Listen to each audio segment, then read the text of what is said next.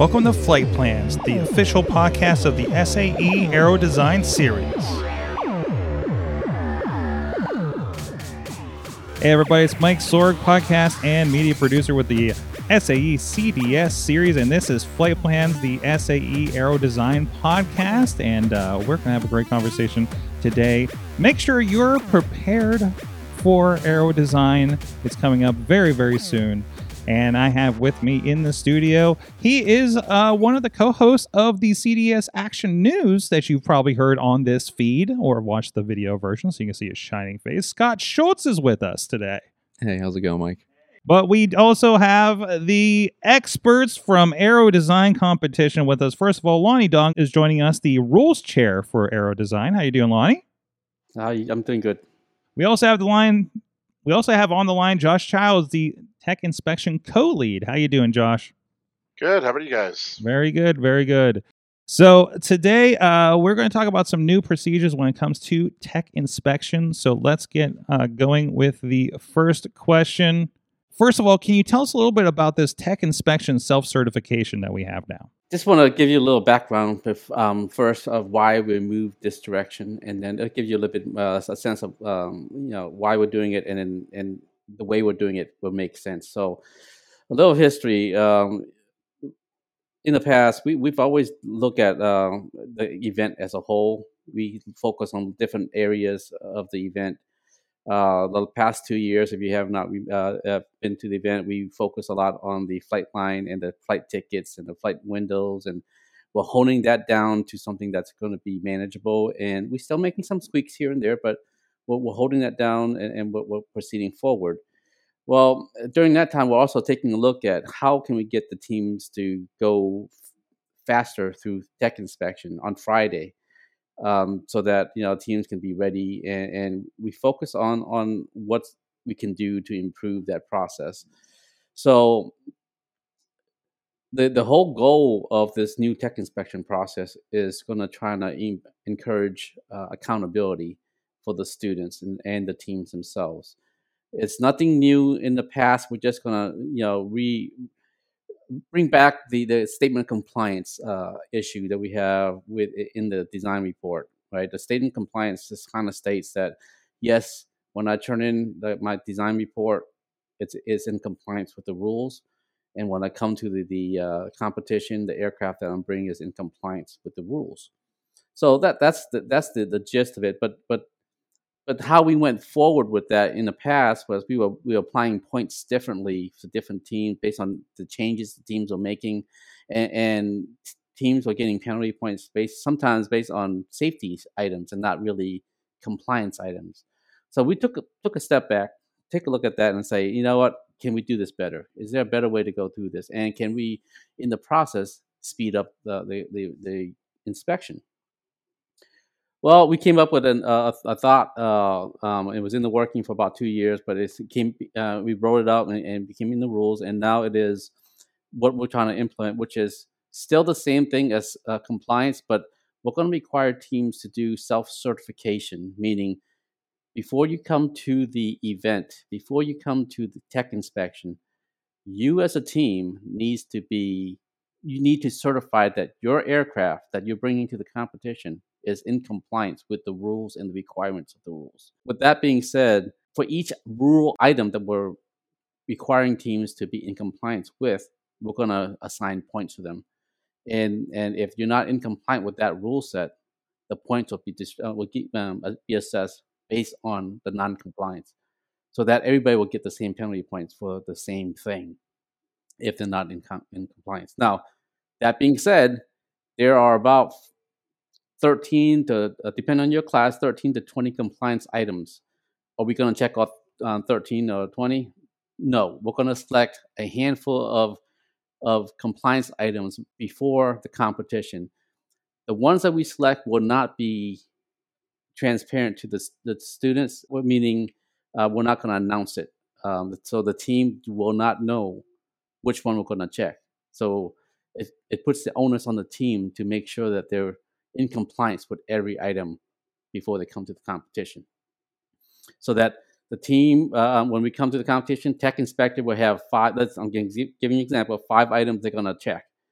We're going to check those. If the team marks as, yes, I certify that I'm in compliant with the rules, and Tech Inspector checks it, and case number 1, Tech Inspection agrees, then no points will be taken off. Case number 2, team says they're in compliance. Tech Inspection looks at it and said, no, you're not in compliance. Here's the reason why.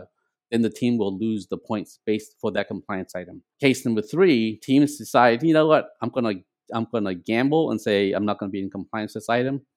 Any non-compliance, non-certified items that the team did not check off, it's an automatic points deduction from the rule. So it benefits the team to be in compliance with the rules. And some of these points are 5 points, 2 points, 3 points, but they add up, and those points will be deducted from the final score of the competition. So there's a big impact on being in compliance with the rules. And so what's the difference between this and the Tech Inspection and pre-check from last year? Pre-check last year was there was a table set outside the tent, right? And there may be a couple of staff members out there asking the teams, "Hey, are you ready? Do you have the things you need for inspection? Have you checked this? Have you checked that?" And it was a verbal confirmation that they are ready to go into the Tech Inspection booth. What's different this year is the team will have to self-certify, right? And it's going to be electronic. So you will have to log into saestars.com and then get access to your team. And under your team pre-check, you get to select and certify each individual requirements item. And all those requirements items will be preloaded to the SAE Stars. So you will go through each item and just put a check mark in each one of those that you say you self-certified. So when you come to the pre-inspection desk, the staff member that's staffing the table there will look at on his or her iPad or tablet and can verify that you've self-certified. If you have not self-certified, you have 2 options. 1, get turned away and go get self-certified by yourself, meaning go check yourself before you come in Tech Inspection. Or 2, you say, you know what, I'm gonna this is the one I'm not gonna self-certify because I know I'm not in compliant. I am going to go take the penalty point for that. If they say yes, they're able to do that, then they can come in, set up to the Tech Inspection, and then go through the process of getting checked out and losing points based on the one that they did not self-certify. This is a pretty big change. Why did we move away from doing this as a document submission process only? In the past, we really didn't have any document to submit. With COVID, we made adjustments a little bit because we wanted to do virtual inspection and stuff like that. So we're taking a step back and reevaluating that process and making sure that it was the right direction to go now that we're opened up again. So the process itself, it hasn't changed much. There's still a pre-inspection that we're doing, and then there's the actual inspection that we're actually going to be doing for the inspection portion. One thing I did forget to mention, though, during the introduction, there was the inspection itself is now broken up into 2 areas. One called requirements inspection, the other one called safety and airworthiness inspection. So all the team needs to do is pass the requirements inspection. Those are the points item. Once they do that, they're off on their own to go into another section, and they need to do safety inspection. And that's really basic. Our experts, modelers, will be checking to make sure the aircraft's airworthy and not going to kill anybody when it gets up in the air. So we're trying to, making sure that the hinges don't have a lot of slop, making sure that all the clevises are on with keepers and things like that, and the props are in proper alignment and with the right safety nut. But back to what the question was, it's really not a change in the process in which we have. It's just how we are documenting those and applying points to those people who are not in compliant. And the whole goal here is the first thing is is accountability, making sure the team said if they're in compliant, they're bringing an aircraft that's in compliant with the rules. The other one is we're trying to speed up the tech inspection process. So hopefully this is the first attempt at trying to improve that and trying to standardize how we apply points to each team. And ideally, that also means more planes in the air in the end, hopefully, right? There's another aspect to this that is not implemented yet, but this is the baby step towards something that we're trying to get to in the future. And the future is to be able to fly on Friday. Ooh, right? Okay. So a late breaking news there. I just made news, but no. But the goal there is to try to see if do we have the bandwidth to see we can get airplanes in the air on Friday. If we get airplanes in the air on Friday, guess what? There's more time for teams to prove their design works.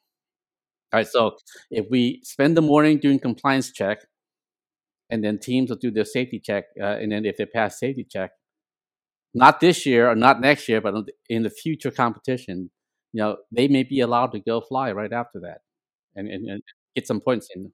So there you go. There you go. Hot news. A little preview of what's in the future here if this all goes off. So especially pay a lot of attention to this new process, and might be some benefit in the future.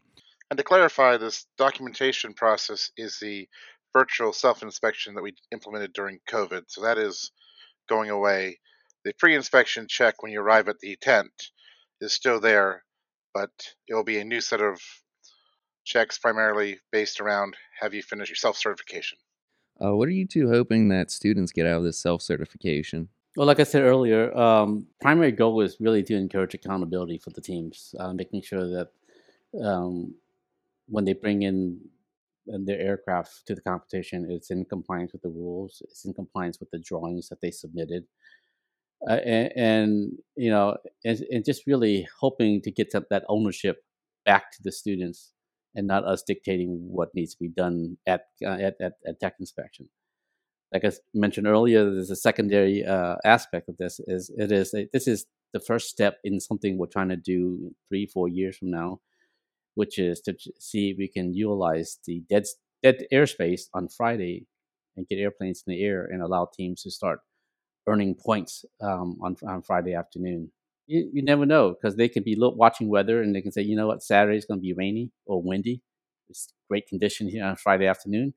It's an opportunity to get more points in before weather comes in, right? So those are things that we're looking at in the future, but baby step and really need the students to help us with making this successful so that we can add more flying time into the competition is to do the self-certification, do the pre-check, making sure you self-certify, and be honest with it. If you're not in compliance, don't check it off, and let us know, and so we can go ahead and deduct the points appropriately. And if you have questions about it, feel free to post it to the forum.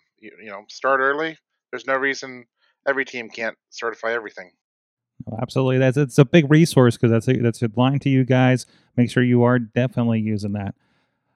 So this process, is it similar to what happens in the industry? As an engineer, right, when we submit anything, our name is on the piece of paper, and that means we have I've owned that what I've submitted is in high quality.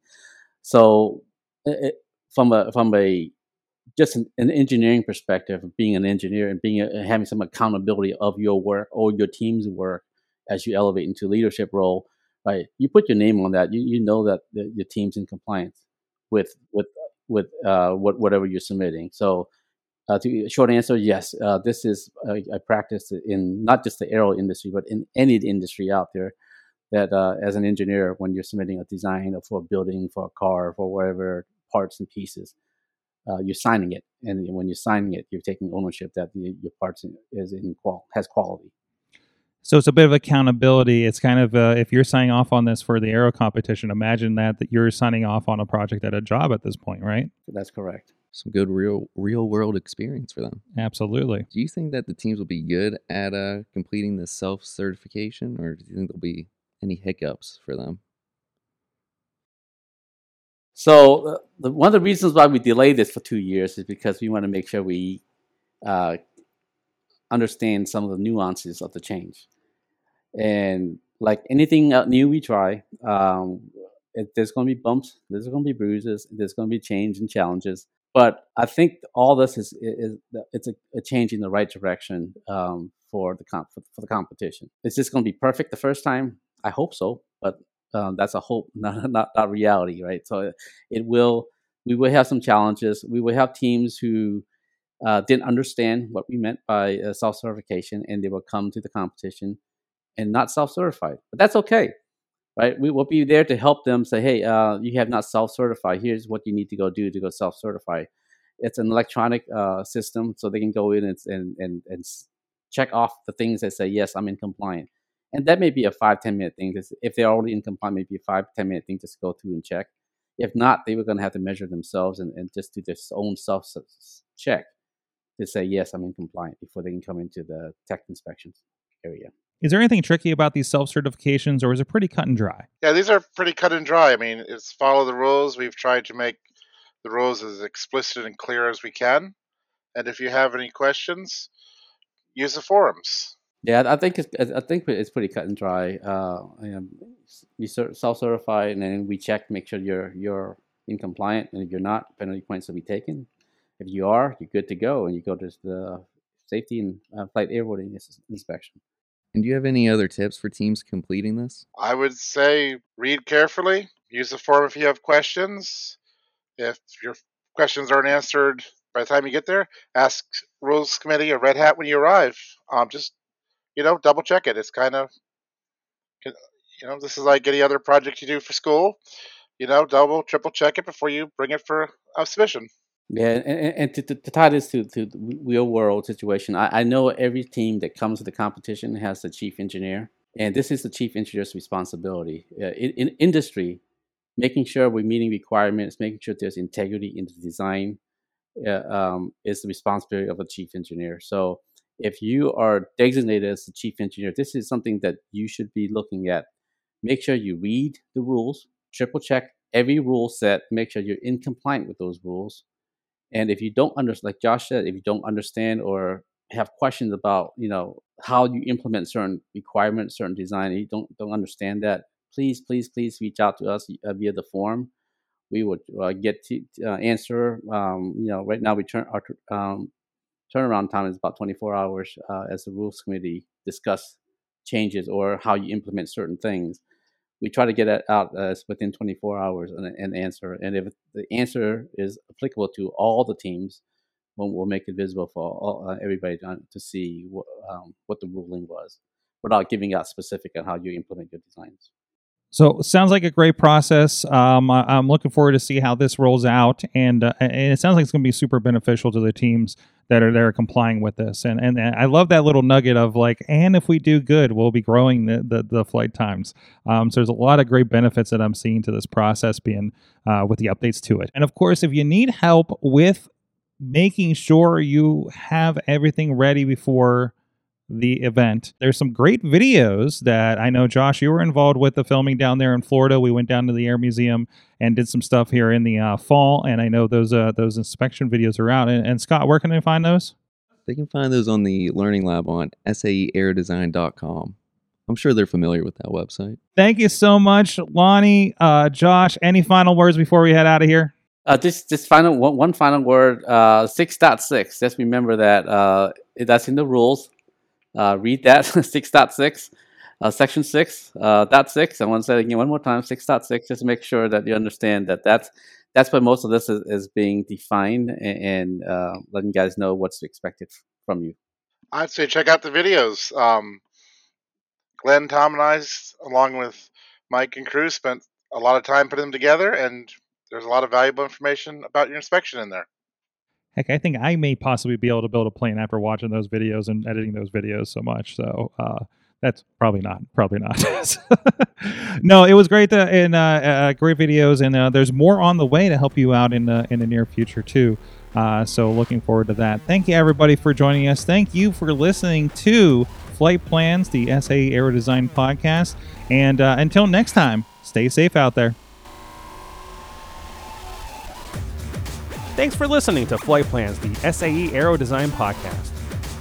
The show notes for this episode and all others can be found at aerodesign.fireside.fm. Stay safe, and we'll catch you next episode.